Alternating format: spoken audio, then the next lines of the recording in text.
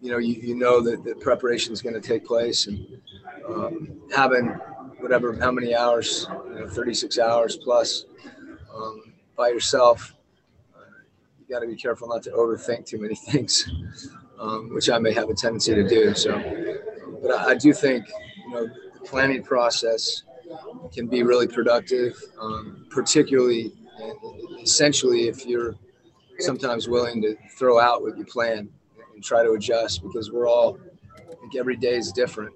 And these first 2 or 3, obviously, you get to see the rest of the hotel. Just looking out the back of the parking lot from my view, and you go downstairs and you make your way to the gym and kind of seeing things for the first time. So it's, I think everybody is glad to be together a little bit again and connect, and felt the same way.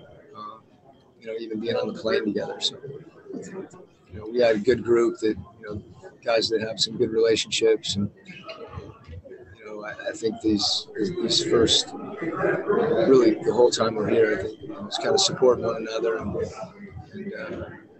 controlling the things that we can control. Thank you. Okay, next up will be Ryan McDonald. Ryan McDonald, Deseret News.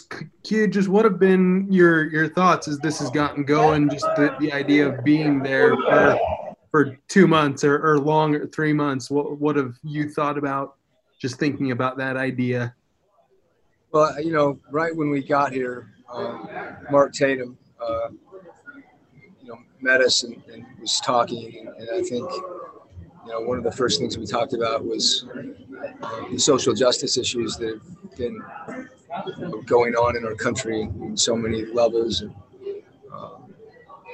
I think the perspective that we have coming here, that whether it's continuing to keep that dialogue alive and improve it and make progress and people growing and things improving, and then also to be here and have an opportunity to play, where I think people are looking forward to watching basketball. But those all those things getting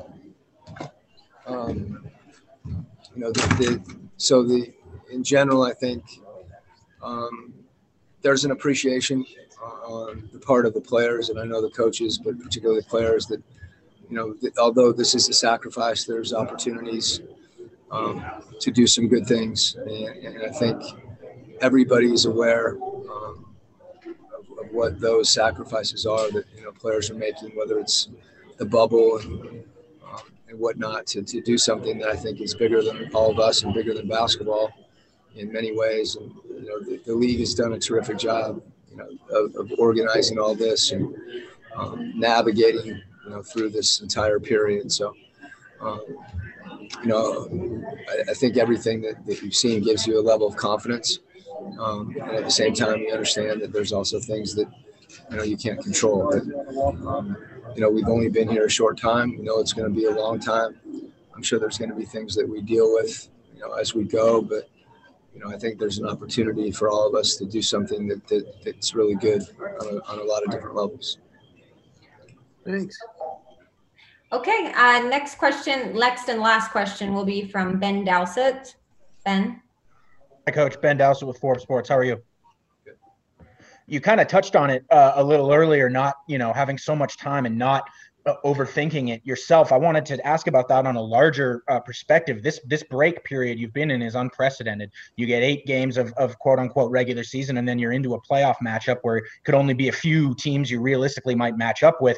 What do you think this is going to be very different from a game planning and tactical standpoint as a coach, in terms of just how much time you've had to think about all this stuff and these potential matchups as you enter this situation?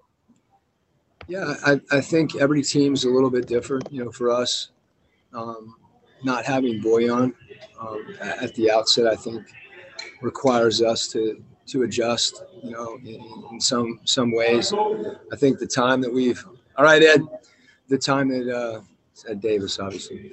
The time that we've had off, I mean, from a coaching standpoint, there's things that you are able to learn about your team in 60 games. And how many of those things that you try to, to adjust to, given the time off, versus how many times do you look at something and say, we need to do the same thing and just do it better. Finding that balance of incorporating some new ideas that you think your team needs or could help you win, and at the same time, given what you said, the amount of preparation time in the shorter season, not overdoing that and creating hesitancy in any way that you're trying to do too many things that are new, because it is the same season. But for us, our team's different. So I think, figuring out who we are, the way that we do that is you make some adjustments on the front end, and then you compete, and see what it looks like, and then you adapt again. And, I think every day you almost wake up and reevaluate what you're doing and where you are. Was that close? This time we need to put this on someone else. Yeah. That's adapting right there, not getting hit in the back of the head with the door for the second straight time. Okay, thanks, Coach. I think we're ending it on that note. Appreciate your time. Take care. All right, that's Jazz head coach Quin Snyder. We'll step aside for a quick break for 1 second. We're going to get to Rudy Gobert coming up next. Big Show, 97.5 and 1280 The Zone.